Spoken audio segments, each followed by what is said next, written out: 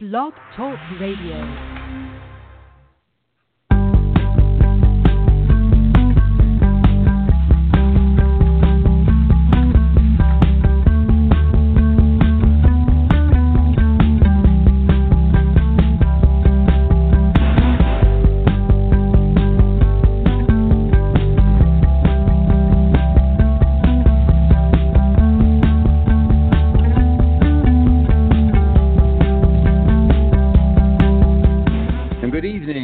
Welcome to Guys Radio. This is your host, Robert Manny, welcoming you to podcast number 318.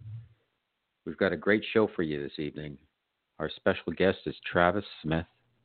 He's the author of the new book, Superhero Ethics. Superhero Ethics. Yes, that's the name of the book, and it's all about 10 comic book heroes and 10 ways to save the world. And which one do we need most now? He's going to join the show to discuss which superhero embodies the kind of ethical character we should strive to emulate in today's society. So we'll bring him on in a couple minutes. And I want to welcome you first to the show. It is Sunday, October 14th, 2018. As I mentioned, it's podcast number 318 of Guys Radio. Hope everybody's having a great weekend. I just got back 2 hours ago from the New York Jets Indianapolis Colts football game at the Meadowlands, and I got to tell you, I've had season tickets for a number of years. I am since I'm a dad now, and I spend more time with my son, and I really can't get out to all the Jet games, and he's a little too young. You can't bring a 5-year-old out to the games with all of the yelling and the cursing and everything. But actually, the crowd was actually incredibly well behaved today. But from where I am, even on the west side of Manhattan, to get to and from the Meadowlands by mass transportation, I got to tell you, it's a real haul. So first I have to take the subway from 116th Street down to Penn Station. Then I've got to take New Jersey Transit to Secaucus, get out of the train, go down the stairs, go up the stairs, go through the turnstiles again, and then go down the stairs again, and then take the train from Secaucus to the Meadowlands. Then I visit some friends of mine who've been tailgating for years and years and years. I used to drive to the games when I lived in Jersey, and they are in section L8. And I get off the train, which is 180 degrees away from L8, and L8 is actually in the second parking lot where you actually have to cross the street to get there. So it takes about 25 minutes to walk there from the train station. Party a little bit out there, then walk to the stadium. My seats are all the way back on the other end again. And then from there, I have very good seats though, 2 seats, and then back to the train. So today I figured I'll leave early. The Jets were winning. I figured, okay, I'm not going to leave at halftime. I'm there for I like the tailgating because I get to visit some friends, even though I'm not drinking in 2018, no alcohol. And so far, 9.5 months I'm doing it.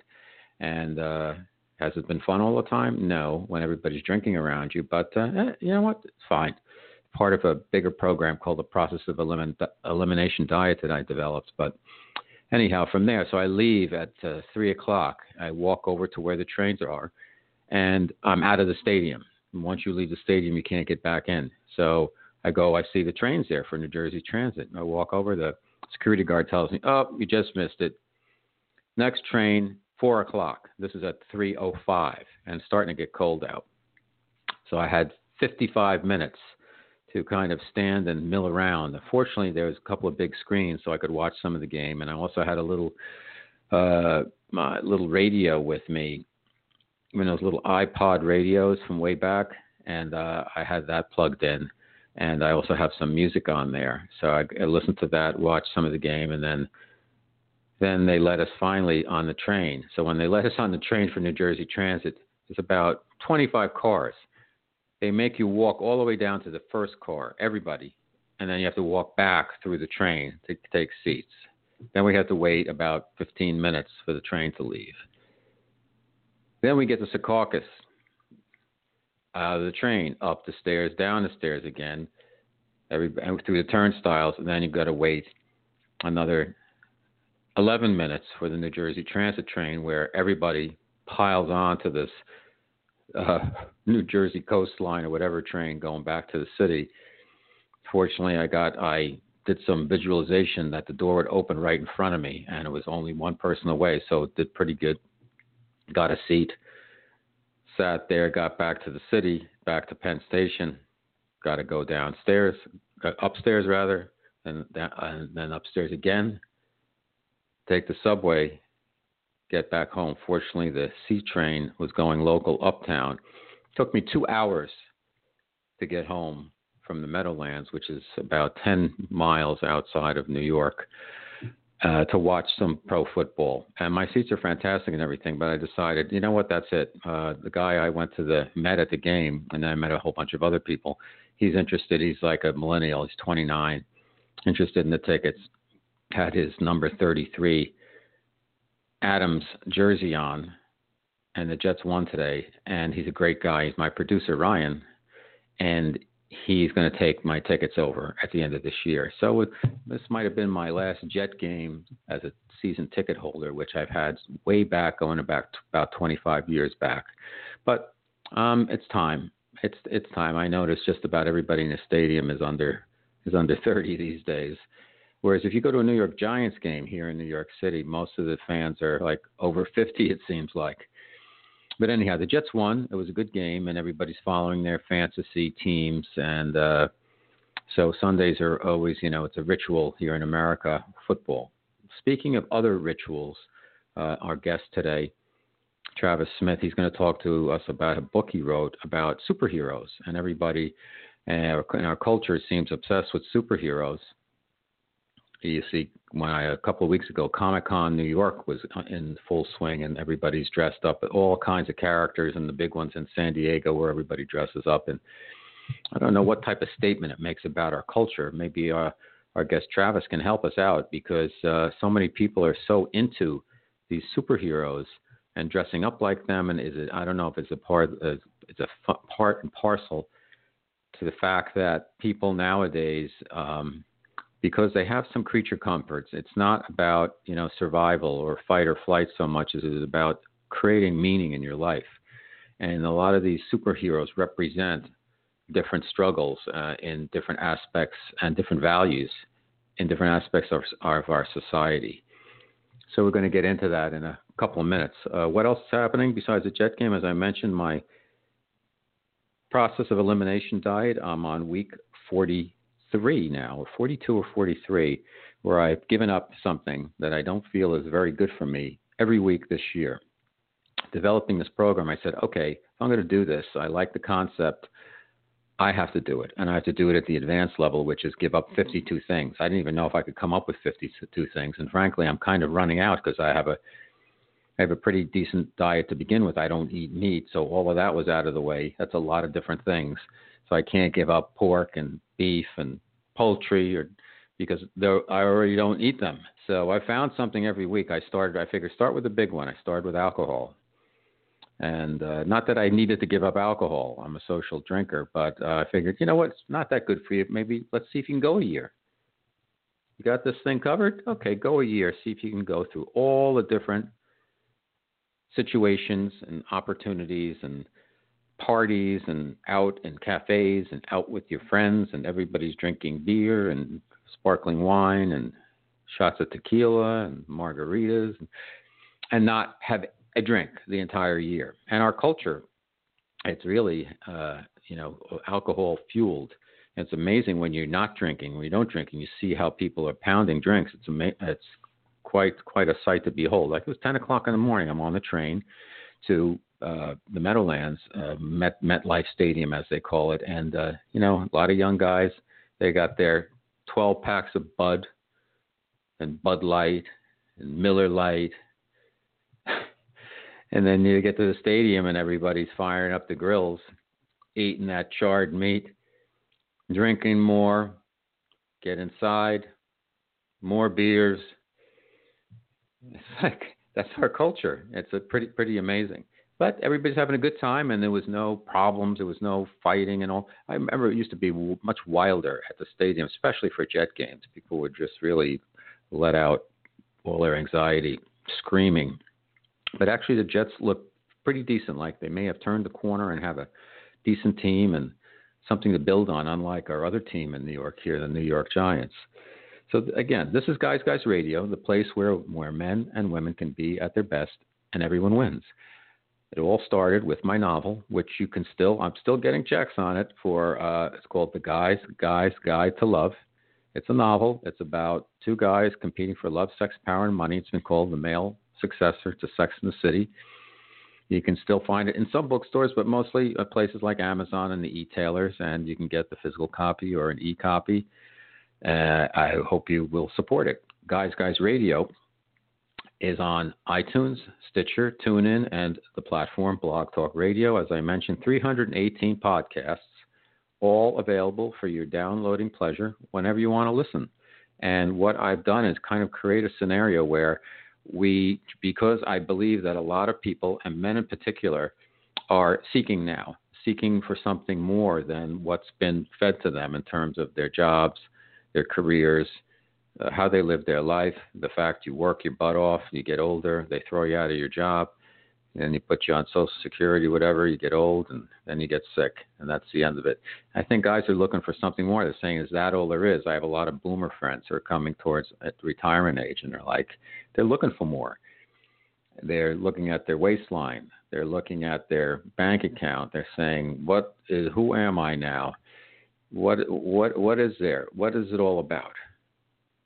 So what we're doing on Guys Radio is we're offering kind of a buffet or a smorgasbord of different guests who offer different teachings, thinkings, considerations about how we live, how to live, and considerations about that, whether it's about wellness, something like tonight's guest, superheroes, what they mean to us, relationship experts, channelers, metaphysical folks.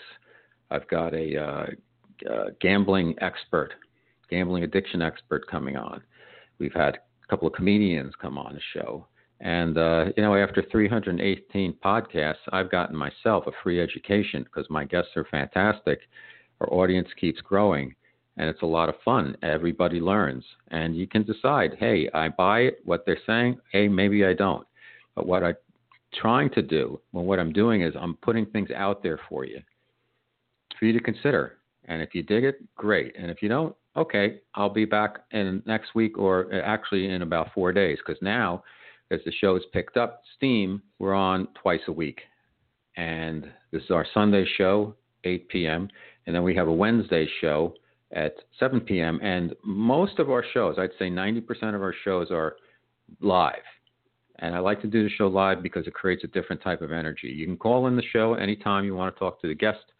Call in numbers 347-945-5834. I know a lot of people don't call into podcasts. That's not how the experience usually goes. But if you want to talk to the guest, boom, I'll put you right through. 347-945-5834.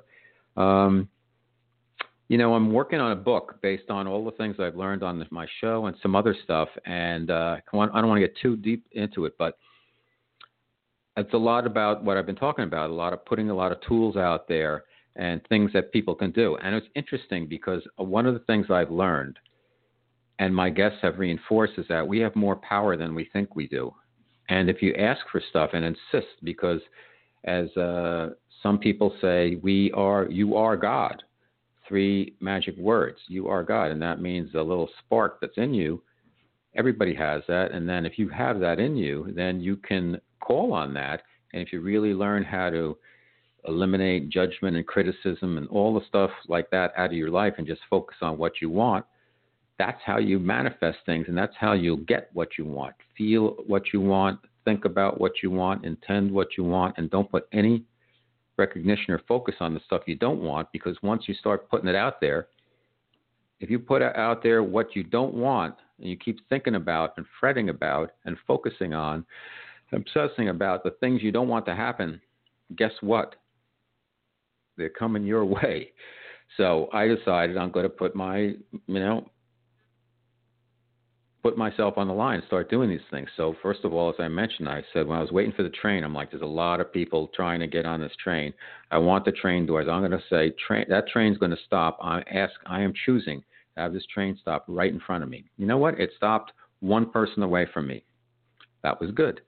Another thing I did is I had a guest on the show a couple of weeks ago, Karen Noe, and she works with, she channels with a group of guides and ascended masters, if you are open to this.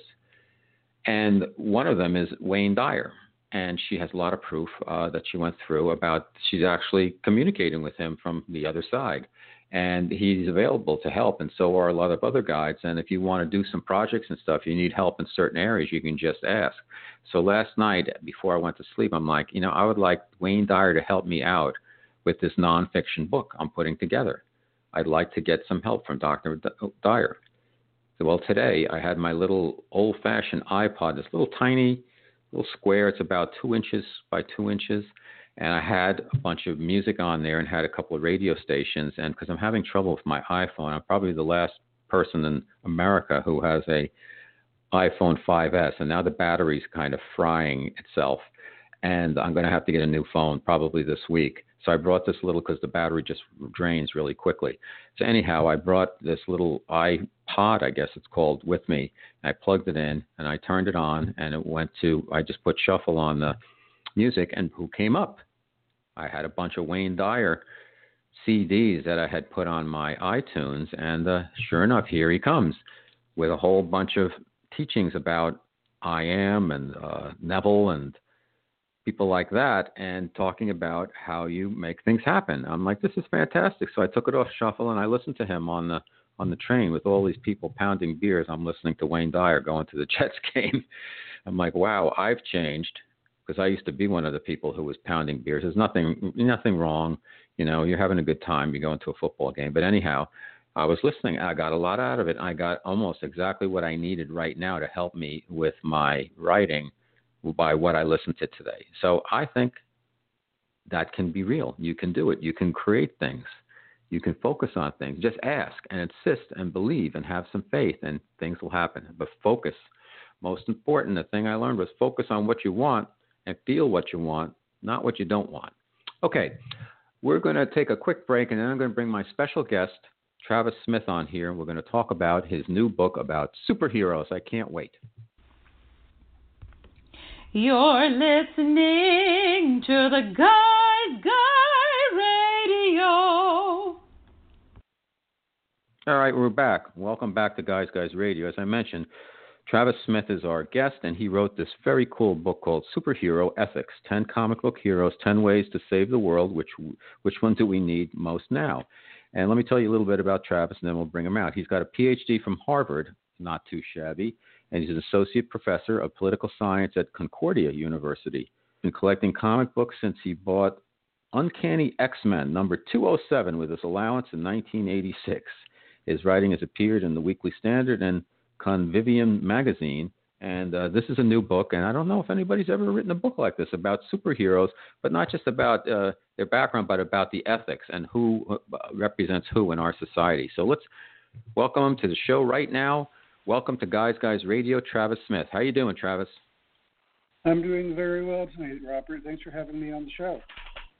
My pleasure. I have to say, you have a very unique, fascinating book. I will be, all truth be told, I'm always amazed at people who are really in our society so into superheroes. And as a moviegoer, and somebody who's written a screenplay and been out to Hollywood and shopped around a TV series as well as a film based on my book, I'm like, wow, there's so much content, so much with superheroes and sequels, and now Justice League and Captain America and Thor and all these people. What is it about superheroes that has taken over our society? And you're a guy who's got a PhD from Harvard, and you're really into superheroes. What am I missing? Well, these characters have been around for many decades. And mainly appeared in your four-color newsprint form in the K-Kids comics spinner racks, where right. The advertisements were, for sea monkeys and toy soldiers exactly. and daisy and X-ray glasses. They were for a long time at least superhero stories, mainly targeted to young audiences. There's always other genres. Comic books aren't simply about superheroes, so there could be westerns or horror stories that were not necessarily or just Archie or whatever. Right, exactly. Of course, stories just for kids have a long history in the history of literature as always not really being simply just for kids. And so comic book characters, even in the 1950s and 60s, when they seemed even more frivolous than before, there were often undertones and mature themes that were just, scratch the surface and you might notice them. And I think what happened was, starting around the year 2000, I pin it on when the first X-Men movie was released. The special effects had advanced enough that it was now possible to portray these kinds of stories on the big screen in a fashion with live action actors and computer-generated special effects that they didn't seem so cartoonish. There had always been cartoons, whether it was the Super Friends or the X-Men cartoon or the Spider-Man cartoons. And, comic books and cartoons can always tell stories that it's very difficult to put in a live-action format. That's one of the advantages of the genre, the medium, I should say. But starting around 2000, these more realistic-looking movies became more possible. I remember when the first X-Men movie came out and Hugh Jackman was portraying the character of Wolverine, and all of us who'd grown up on Wolverine were pretty sure you couldn't do a realistic version of Wolverine. As much as we loved the character, we knew that he was just much too fantastical. And Hugh Jackman proved us wrong. You could do a version of the character that, suspending disbelief enough, as you must in any given work of fiction, and maybe a little bit more for superhero stories. Hugh Jackman pulled it off. And in the last 10 years, Robert Downey Jr. has made Iron Man come to life in a way in which, 10 years ago, you had to be a comic book fan to know much about Iron Man. Iron Man was something that people outside of comic book fandom really didn't know. And now, I'd say you can put Iron Man up there with Luke Skywalker and Harry Potter and Katniss Everdeen in terms of who are the great heroes that everybody knows about thanks to the movies. And at the same time, Robert, in the comic books, increasingly they've been tailoring their stories more and more to older audiences. Instead of those old-fashioned advertisements, it won't be unusual to find advertisements for automobiles in a comic book today, for example. So they aren't merely for kids. I'd argue they never were really simply just for kids. But the audiences have grown up with these characters, and thanks to the film-going medium that doesn't have the same, there's still a bit of a stigma attached to comic book reading in the popular culture, although more and more people are reading them on their digital devices now. Lots of people are downloading comics and scanning left and right with their fingers on them to fit the pages. But thanks to the movies now, one way I like to put it, Robert, is when I was growing up in the 1980s, you generally didn't bring your comic books to school or read in front of your peers. That would surely signal you out to be some sort of geek and nerd and be ostracized accordingly. Whereas today, as you were saying earlier, people show up in their costumes at the Comic-Cons and proudly put their fandom on display and exhibit a kind of courage to put themselves in those outfits and put a lot of work into making them as realistic as possible and sharing their fandom and building communities. And that's something that didn't exist when I was growing up in the 80s. But nowadays, as a professor, I can use examples from superhero stories in my classrooms, and even the cool kids know those stories now. Yeah. I can rely on them to be stories that pretty much anybody in the room are familiar with now. And so when I wrote Superhero Ethics, part of the book emerged out of an awareness of how familiar these stories are now. They've been around. They've got some sort of appeal, broad appeal around the world, something that makes them endure as characters. They speak to fundamental themes about the human condition. And now that they're so readily available in the popular imagination, I thought this was the time to write this book in which I could combine my lifelong interests, as you pointed out, in these stories, as well as my professional interests as a professor of political science, and see what I could come up with if I thought about these two things together. Mhm. Well, that's a great answer, and I get. You know what? I'll bet it would be a really fantastic and very popular course if you taught a superhero ethics course. Have you considered that, or are you doing it? I haven't considered doing that very specifically, although I'll be giving a guest lecture in a course on superheroes and mythology at a nearby university later this month, actually. So I know these kinds of courses do get offered. And what I tend to do is whatever I'm teaching, I often find myself teaching contemporary political thought, modern, late modern, early modern thought, classical thought from the ancient Greeks. I have to draw on other traditions.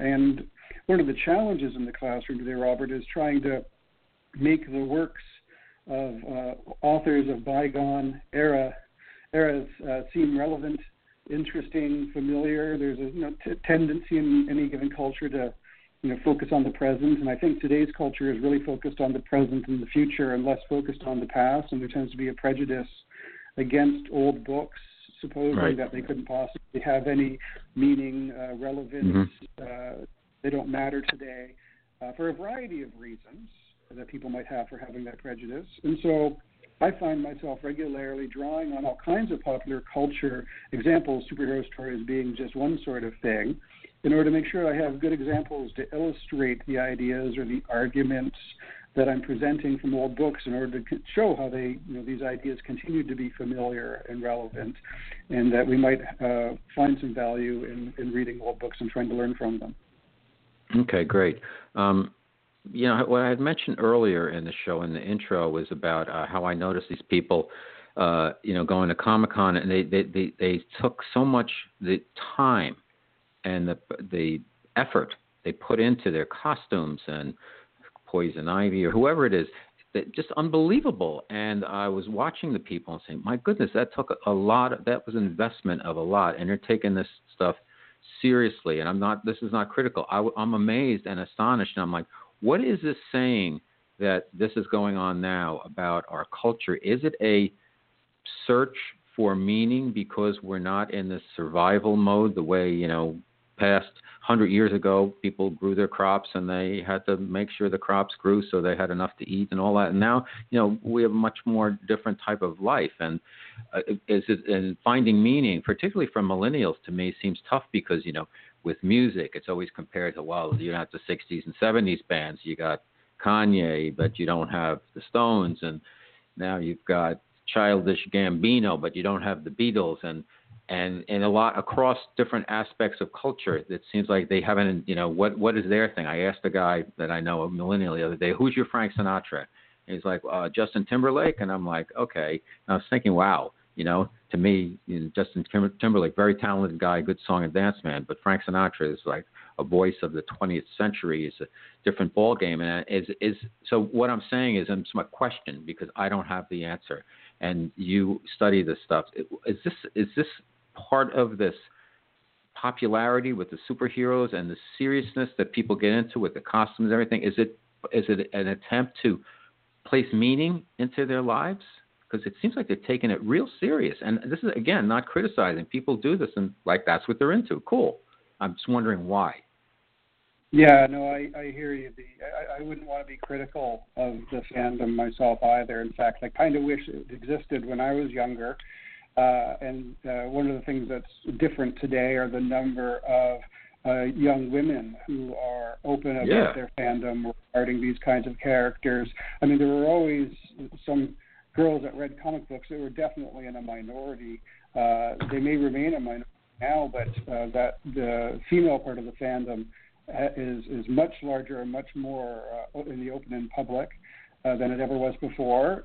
I don't know if there's then some reason to imagine that there's a crossover between that and costuming as a hobby, although when you see the costuming going on, it's not simply the female fans. There are lots of men engaging in the cosplay too as a hobby.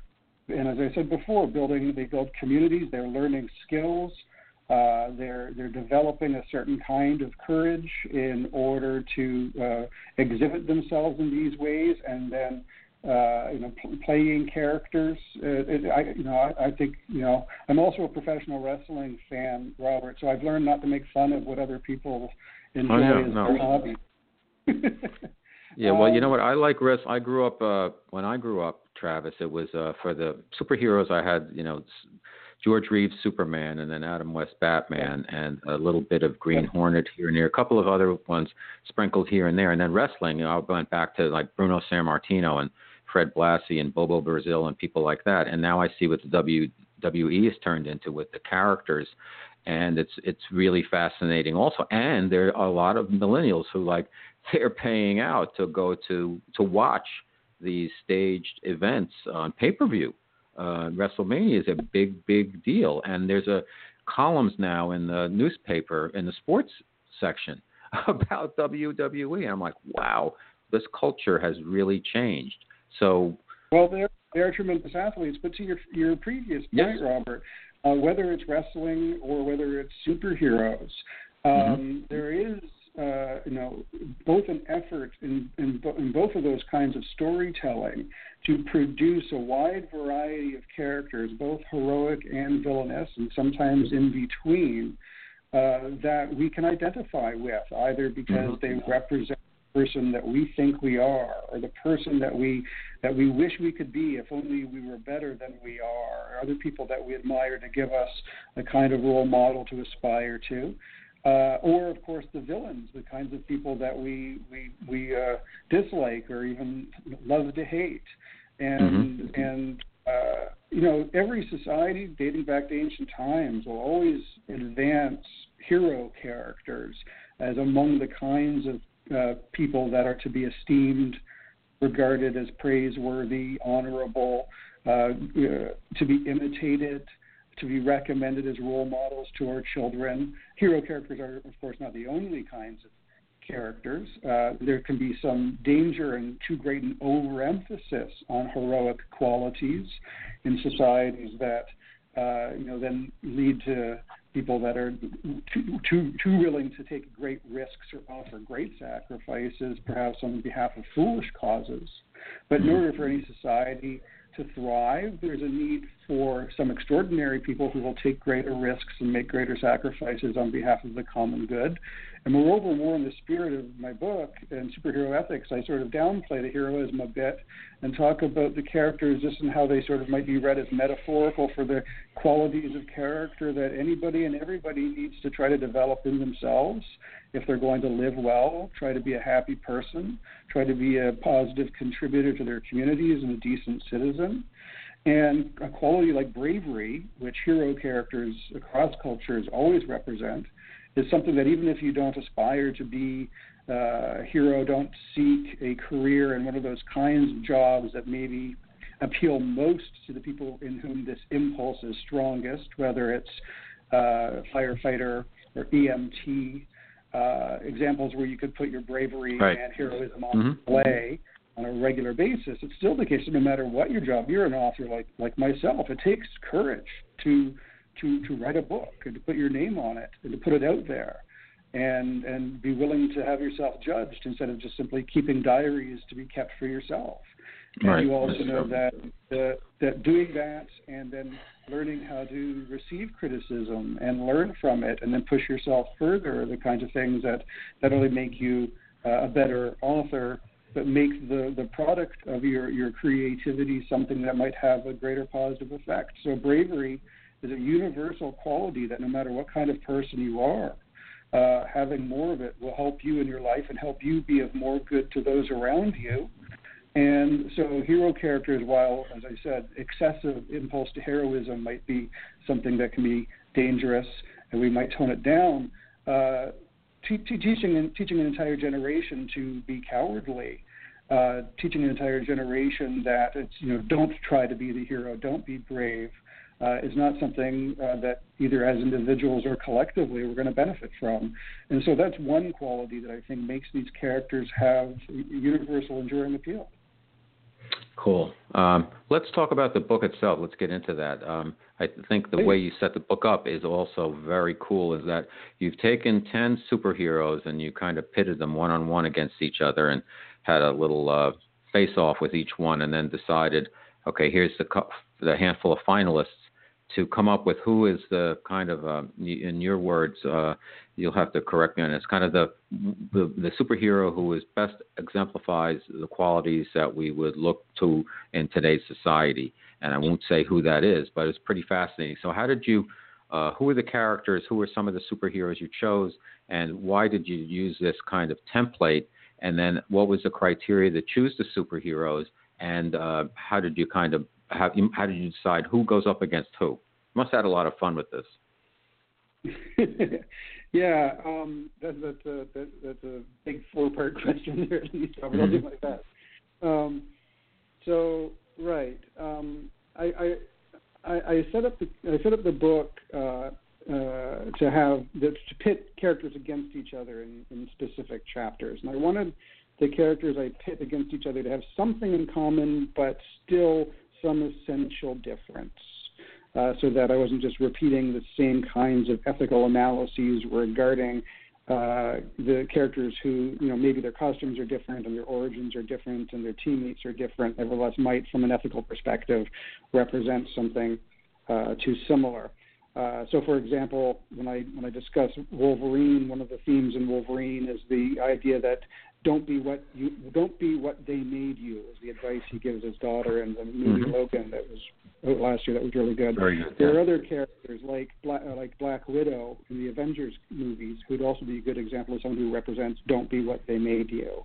And so I had to make some choices regarding which characters to choose. And when I was setting up the book, I went with characters that were going to have the most popularity or familiarity for general audiences, so that you didn't have to be somebody like myself who's read much too many comic books in your life to be able to know who they were. I didn't want to engage in too much tedious exposition. I wanted to rely on characters that, generally speaking, especially thanks to recent movies at the time, more and more people were more familiar with them. And so that was a major criteria in deciding which ones to go with. They had to be distinctive in these ways. They had to be very well known. And then what I did is I set up the book so that I would start with the characters that dealt with issues that pertained to our animalistic nature most first. So I started looking at the Hulk and Wolverine. And then as the book progressed, I looked at characters. In your earlier remarks, you made a reference to the idea that maybe there's a divine spark in everybody, if I'm not mistaken, Robert. Yep. I moved toward the idea that there are some characters that represent what, whether from religious traditions or classical philosophical traditions, would be regarded as most divine in the human condition. And along the way, I passed through characters like, so I should say Thor and Superman are the ones I decided to look at as divine characters. Along the way, I looked at characters that represent qualities like our imagination and our willpower, things that aren't necessarily themselves rational, but guide how we use our reason or affect how we use our reason. And so I looked at characters there, Iron Man and Green Lantern. And listening to Guys Radio, Robert, I think that my chapter on Iron Man might be of the most interest to a lot of your listeners, given in that chapter I discuss how problematic taking a strictly materialistic worldview is to anybody who wants to live an ethical life and to anybody who wants to be a good role model to others and find meaning in their existence. So Iron Man's a chapter where I take time to look at what happens if we think of ourselves in a materialistic way like that, like Tony Stark does. And then I compare Batman and Spider-Man about our role as members of communities. I look at Captain America and Mr. Fantastic from the classical lens of, is it best to live the active life or is it best to live the contemplative life? And then those 5 chapters, I sort of make some decisions regarding who I like best. Which the superheroes, in your opinion, most represents every man's struggle in today's society? Every man's struggle. I think I use Spider-Man to represent that, and I think that's one of the reasons why that character, it is the sort of most successful character in the Marvel comics universe. I think that's pretty much not debatable. Favorite. And Peter Parker is somebody who's got some extraordinary abilities, both natural in terms of his intellect and unnatural in terms of his wall crawling, etc. But otherwise, is presented as somebody whose life is mostly like anybody else's. I mean, maybe you could speak to whether or not it's like anybody in New York City's, or at least from the imagination of New York in the 1960s. Supposed to be familiar to all of us. Somebody who's striving to do the best that he can, but doesn't always succeed. Has to juggle so many responsibilities. He tries to recommend responsibility above all else as a character trait, but that leads him to have a bit of a guilt complex for reasons that pertain to his origin story, where he lost his uncle due to his own inaction.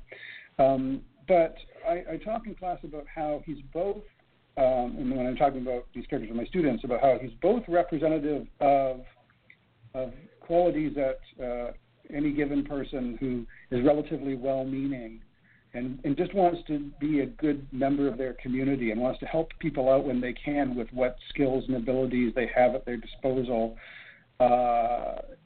feel like. And at the same time, he's interesting because he gives us sort of an ideal type of an extreme case. I mentioned how in Plato's Republic, Plato talked about the ideal of the man of perfect justice.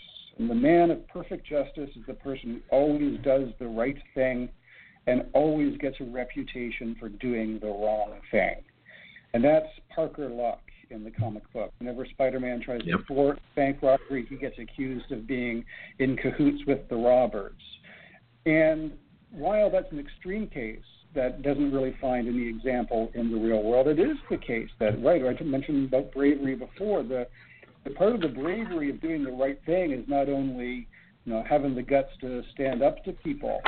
Part of the bravery of doing the right thing, of course, is the fact that there will be people who will accuse you of doing the wrong thing, all the while you have the best intentions, maybe even good judgment about what to go about doing.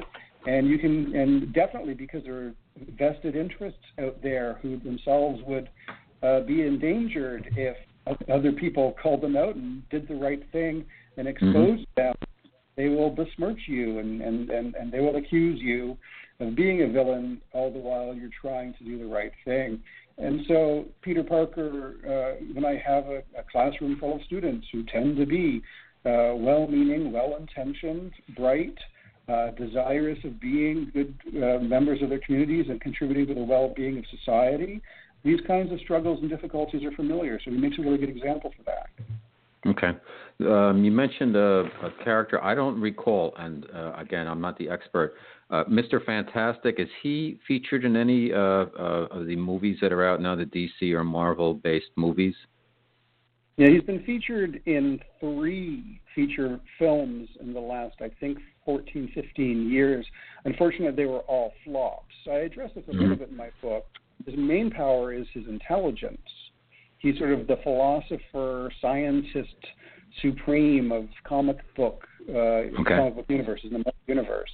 And of course, notoriously, the intellectual life is hard to translate into a poetical medium, right? It's you don't really get very exciting stories about people writing their philosophical treatise or conducting experiments in their labs. They don't make for great adventure films, and so you have to add other elements of an adventure story. I remember there was a made-for-TV version of Dostoevsky's Crime and Punishment, in which Raskolnikov was, depicted wrestling with his conscience, but all they could do would be like a 30-second montage of him holding his forehead in anguish, and that doesn't quite live up to the pages and pages of Dostoevsky's exposition regarding the inner struggle of this character. So the philosophical life, the scientific life, doesn't translate well into fiction. And so those movies where he's most featured also, I don't think it's entirely coincidental that they were also not as successful, say, as Iron Man, where you've got somebody in a fantastic suit of armor blasting people. Okay. You also mentioned some of these, there's the good guys and then there's the heels, similar to wrestling. And then there's a couple of characters who are now being featured more in the superhero area, and like a Deadpool, he's a good guy, but he's not the greatest guy. How do you account for this type of character now coming up prominence, this more gray area? Right.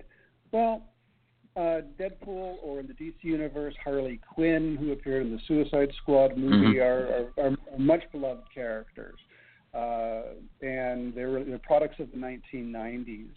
And the 1990s was an era in which some of the characters that maybe were established in the 80s but became really popular in the 90s, or new characters in the 90s, really took on a sort of anti-hero quality, right? Somebody who, ends up often doing the right thing, but not exactly in the right way and not necessarily for the right motives. And so they're not outright villains, but they don't have the qualities that you would normally associate with the squeaky clean, heroic type. Say your classic version of Batman or Superman in most people's imagination, unlike the current movie versions in which they've darkened them and added more layers of gray. Yeah. I think part of the maturing of the genre of superhero stories is, it starts off already with Peter Parker not being as perfect as other prior superheroes, having some flaws. You can make these characters who are inherently fantastical, extraordinary, more familiar to us, that we can see ourselves reflected in them if they're not quite so perfect. And so adding more and more flaws or challenges for them to overcome, or dark moments in their past, etc., can make them, more heroic and more familiar to us. But this goes to an excess when you have a character like Deadpool, who represents ultimately a kind of cynicism regarding heroism, and a cynicism regarding the role of hero in fiction, more or less antithetical to the premise of my book, which is to say, let's see what superheroes might have to tell us about ethics, such that they might be, good role models for us to imitate in some mundane fashion in order to be happier individuals and better citizens. Whereas a character like Deadpool is inherently saying it's ridiculous to do exactly that. And I think there's something in which, in our sort of late era, late modern society, this is sort of maybe one of the byproducts of our egalitarianism. I think part of our egalitarianism, in which we look at each other as equals, is essential fundamental premise of a liberal and democratic society, has the downside of us sneering at examples of excellence, or people who aspire to more in some way, to be better versions of themselves, better contributors to their society. And we often have an impulse to try to tear those people down in order, whether just to cynically make ourselves feel better about ourselves, or just because we can't stand the idea that there might be somebody else out there who's better than us. And then, we might want to look at them as a role model, but instead of doing that, we'd rather bring them down. We'd rather not make that effort or pass that kind of judgment on ourselves that we could improve who we are. And so I think there's an appeal on the basis of our egalitarian sentiments, which have sound liberal democratic bases, that they also have this unfortunate tendency to make us have these sort of negative attitudes towards exemplars of greatness of the sort that an extraordinary hero might represent. Got it. A little bit of a curveball, but in curiosity, I try to ask questions that I think the audience might have in their minds. Star Wars and Star Trek, are they like the next version of DC and Marvel? How do you see them? I know Star Wars was kind of based on a Western template, and then you've got Star Trek, which to me is kind of a disclosure type series, because everything we learn about disclosure with a little drip, drip, drip of more information coming out seems to have initially been portrayed in the Star Trek, either one of the series. How do you, that might be an idea for a book for you too, Star Wars versus Star Trek. and everything that's involved Right. with them, because they've become their own, their own mythologies. Two different, you've got DC, you've got Marvel, you've got all the superheroes, and you've got Star Wars and Star Trek are both huge franchises that kind of play in the same area, but there are some differences. Could you just take a stab at how you see them? Yeah, I always thought that Star Wars is more of a mythological fantasy story masquerading as science fiction, and I thought that Star Trek is more of a Western masquerading as fiction. That whole line about the final frontier kind of gives that away, I think, in the intro. But and again, one of the things I point out in superhero ethics is that while all the various superheroes have this thing in common, that they fight crime or fight supervillains or invading aliens in superheroic ways with superpowers, the different kinds of stories that get told that different kinds of characters represent actually crisscross around these genres. So Thor definitely has these mythological, fantastical qualities as well as sci-fi elements, whereas Green Lantern is a Western character, also out on the final frontiers of outer space, trying to bring some semblance of order in a lawless cosmos, being the sheriff, as it were, that shows up and tries to stop people from meddling in each other's business in nefarious ways. One of the things I about Star Wars, and one of the things I think that's telling about how things have changed since Star Wars came out, if I might, Robert, is remember in 1977 when the first Star Wars movie came out, one of the first movies I got to go see in the big screen. I think my second one. I think I saw The Jungle Book first, and then Star Wars, and then Superman, if my dad gets the chronology right. Star Wars, if you remember the scene when Obi-Wan Kenobi is telling Luke Skywalker about Darth Vader, he says to Luke that he's more machine than man now, twisted and evil. You remember that, Robert? No, right? But it sounds familiar. Okay. Well, some of your listeners will probably remember that Obi-Wan Kenobi described Darth Vader in those terms.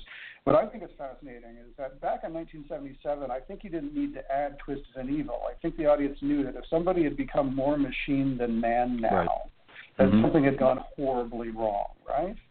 What I think is fascinating as a matter of how things have changed in our culture since then is that Iron Man, the centerpiece of the Marvel superhero universe, he's more machine than man now, and we envy him. We wish we were more like him. We wonder why we too can't have the same gadgets or implants that would give us transhuman abilities like he has. We all want to be more machine than man now. And since you mentioned Star Trek, I'd say even when we're introduced to the Borg in Star Trek: The Next Generation, they were totally more machine than man now too. And we had no trouble recognizing them for the big bad when they arrived, in the Alpha Quadrant in Star Trek. Something's changed, Robert, that now, unlike with Darth Vader or the Borg in Star Trek, Iron Man appeals to us, and I think that's, I don't know if that's troubling, but it's at least definitely fascinating. I tend to lean on the troubling side of things, but I know that a lot of people disagree with me on that. Okay, just a couple more questions. And again, the book is fascinating. It's called, we were talking with Travis Smith on Guys Radio. His book is Superhero Ethics, 10 Comic Book Heroes, 10 Ways to Save the World. Which one do we need most now? And in the book, he pits a handful of superheroes against each other in kind of a face-off, and then has some finalists at the end, and then picks the final superhero that best represents the values that we would want to aspire to in today's society. Is that what it is? Right. The idea was, as I said before, different cultures have different kinds of heroes, and different times, different circumstances, situations would call for a different kind of hero, or call for ordinary people who aren't quite heroic to maybe exhibit or focus on developing certain qualities of character more to meet the needs of society at that time. And so I did try to not say which is the greatest superhero of all time, and I certainly wasn't going to say who's the most powerful. It's not about who's going to win a fight. Piety says we always say Batman always wins. That's humanity patting itself on the back. Exactly. And Batman always wins. And not just who's the most commercially successful, but which character possesses the qualities that, under the circumstances today, we could use more of, that our society would benefit from a reminder regarding how these qualities make us live happier as individuals, help us be better contributors to our communities, might restore our societies to conditions that we wish they would exhibit or exhibit again when we feel they're lost. So those are the kinds of considerations I put into looking at these 10 different characters. Okay. One curveball question, and then I'll have a final question for you, Travis. The Joker. There's a fascination. He's kind of I guess you'd call him like a heel, but everybody, all these big actors, Nicholson and Heath Ledger and Jared Leto and now Joaquin Phoenix, and he's getting his own movies, and everybody's obsessed with the Joker. What is it about him? I'll put superhero in quotes. What is it about him, because he's a bad guy, that is so alluring to everybody and so fascinating as a character? Right. I mean, as with Darth Vader, et cetera, villains can be just as, fascinating to us in fictional form. To follow their stories. The Sopranos, for example, wouldn't be such a great success of a television show if that were the case as well, right? Right. We like our movies about gangsters. Yep. When I talk about Batman, who, as I said, is, arguably more popular than Spider-Man, arguably the most popular superhero, full stop. He's popular even though we might not actually want to admire him so much. We certainly wouldn't want to live like him, I think. He's somebody that I depict as totally committed to the possibility of thoroughgoing rational control over oneself, and then having attained thoroughgoing rational control over oneself, turned oneself into more or less a perfect machine, and then also knowing what perfect justice would require, then seeking all possible, and mainly in Batman's case, mechanical means in order to coerce things to impose that order on society.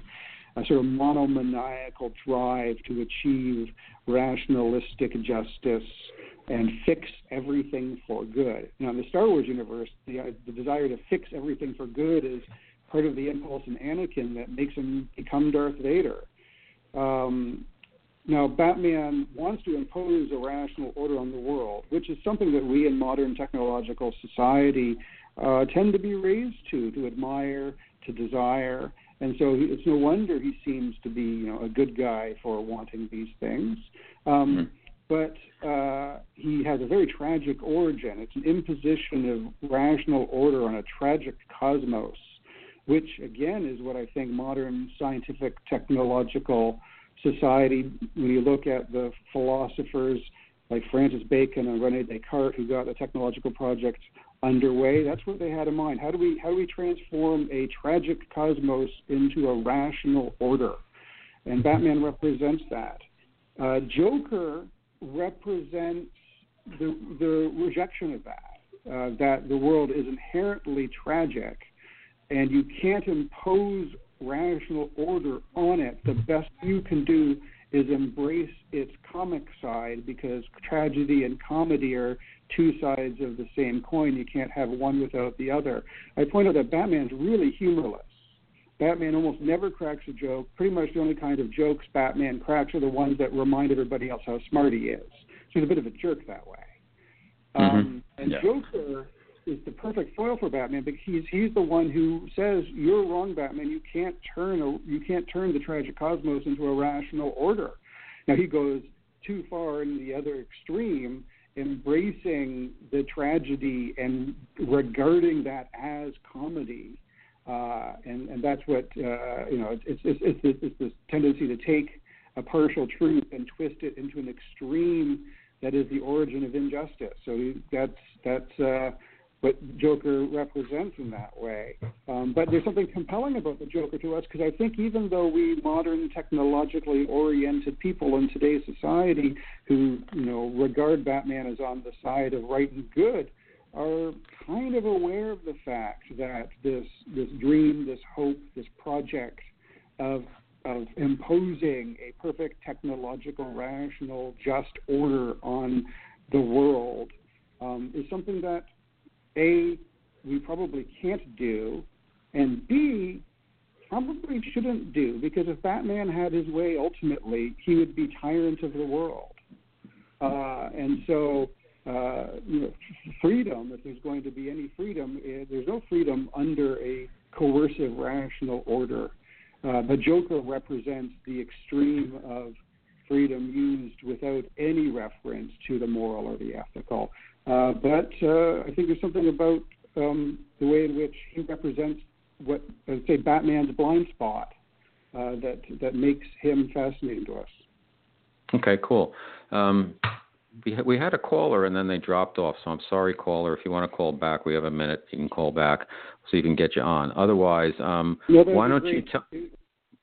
What's that, Travis? I was just going to say, if your caller is a comic book fan, our Olympic sport is telling each other that we're wrong, so I'd be glad to receive any call.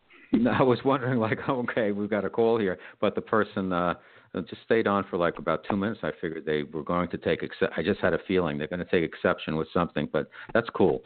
So anyhow, if you want to call back, call back, we'll get you on. But if not, thank you for listening and calling. Why don't you tell our listeners what you want the takeaway to be for your book, and then where they can find the book and more about you, Travis? Sure. My takeaway in the book is that there are these different qualities, each of which is that there are different ethical qualities, each of which speak to a different aspect of the human condition or different kinds of circumstances that we find ourselves in life. And sometimes what's called forth, as I said before, is our more animalistic qualities, and sometimes what's called forth is our more dignified and our more noble or our more divine qualities. And throughout the book, I explore the gamut from the one to the other. In the end, I do sort of take the side of saying, let's continue to do what we can as beneficiaries of a civilized world, to try to continue to encourage ourselves and each other to be living lives with dignity, treating each other with respect, aiming at a kind of nobility of the sort that a liberal and democratic society makes it possible for more and more people to try to aspire to and help each other try to attain. Because if we give up on that, then there is the danger that either we just have to retreat into our pre-political or sub-political lives like Spider-Man's neighborhood, or maybe worse, find ourselves at the mercy of people who seek to be heroic and demonstrate their bravery and courage in a more animalistic, uncivilized and violent way of the sorts that characters like Hulk and Wolverine represent. That maybe the Hulk, just to give a final word to that, is, I think Bruce Banner is a bigger hero than the Hulk. The Hulk might fight other monsters and invading extra-dimensional threats, but Bruce Banner's heroism comes in feeling the temptation to rage and great anger that all of us have at times, and learning that has to be reined in and not just unleashed upon our fellows. And so that might be my ethical takeaway. The book is available, of course, on Amazon, where you can get it in print, or in Kindle. It's available at Barnes & Noble, in brick and mortar as well as online. It's available from Templeton Press, and it should be available wherever fine books are sold, as we like to say, Robert. I'm somebody that doesn't maintain much of a online presence or a social media profile, so I can't send anybody to my Twitter pages or my Instagrams or my Facebooks, because I'm not the kind of person that I know. I tried to find you. I was going to send you the promos for the show, but that's cool. That's all right. No, I know that this means foregoing some things and missing out on some things,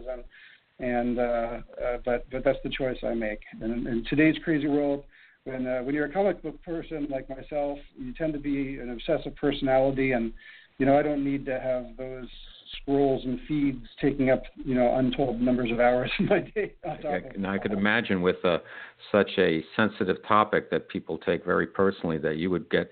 Well, you know what? It could really blow up. I would, part of the biggest challenge I think part of being an author these days, and tell me if you agree or disagree, is knowing the marketing behind. You write the book, you get your deal, and then basically the publishing company wants to know how are you going to sell it, and that's why social media presence, if you can handle it, it can be very helpful and important. If you're not into it, you're not into it. And for something, a topic that you have, it could blow up in a big way, really good, or you could be taking a lot of crap from people. So you have to make your own decision on that. When you look at the message boards on the rumor mill and the dirt sheets in Comicdom, I felt like my energies would be much better spent having conversations with somebody like you, Robert, than wading through 1,000 accusations that I forgot what happened in issue number 345 of this series 20 years ago, and therefore I'm wrong.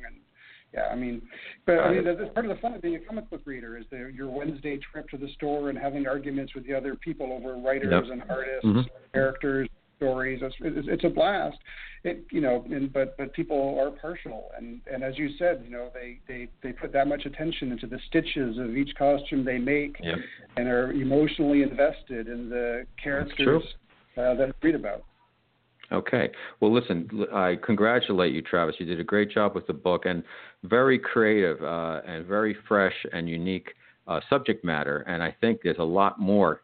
I hope there's a lot more that you do in this genre and in other areas, like with Star Wars and Star Trek and villains and this and that. I think you can create a whole Travis Smith franchise of these type of books. So congratulations. Great idea. Great execution. Obviously, you're a very sharp guy. Harvard PhD, you can't beat that. And I wish you all the best. And I'm really thrilled that you came on Guys Radio, because what I want to do is offer all different types of subject matter, anything that has to do with life, love, and the pursuit of happiness, and also tools and things to think about and considerations for our listeners. So thanks so much. And I really enjoyed speaking with you, Travis, and all the best to you. Much appreciated. I really enjoyed listening to many episodes of your back catalog. Thanks. Online in preparing for the show, and I really enjoyed today's conversation. Thank you very much for having me on the show today, Robert. All right. Be well. Thanks so much, Travis. Okay, everybody. That's our show for this evening. We went over a little bit, but that's okay because we had a good time, and I think Travis did a terrific job and a great book. So anyhow, this is Guys Radio, your host, Robert Manny. We're going to be back on Wednesday, and we've got a little bit of a different area. Catherine Jegeede. I'm not sure how you pronounce it. Jegeede. Anyhow, I'm going to have to find out exactly how you pronounce it properly before she comes on the show. But she wrote this book called Infinite Possibility, How to Use the Ideas of Neville Goddard to Create the Life You Want. It's interesting because I had mentioned Wayne Dyer earlier, and Wayne Dyer writes a lot about Neville Goddard. So it should be a fun show and appropriate right in time with what we're doing. So anyhow, thanks so much for listening, and we'll be back Wednesday on Guys Radio. This is your host, Robert Manny, wishing you a great week. And as I always like to say, guys, finish first.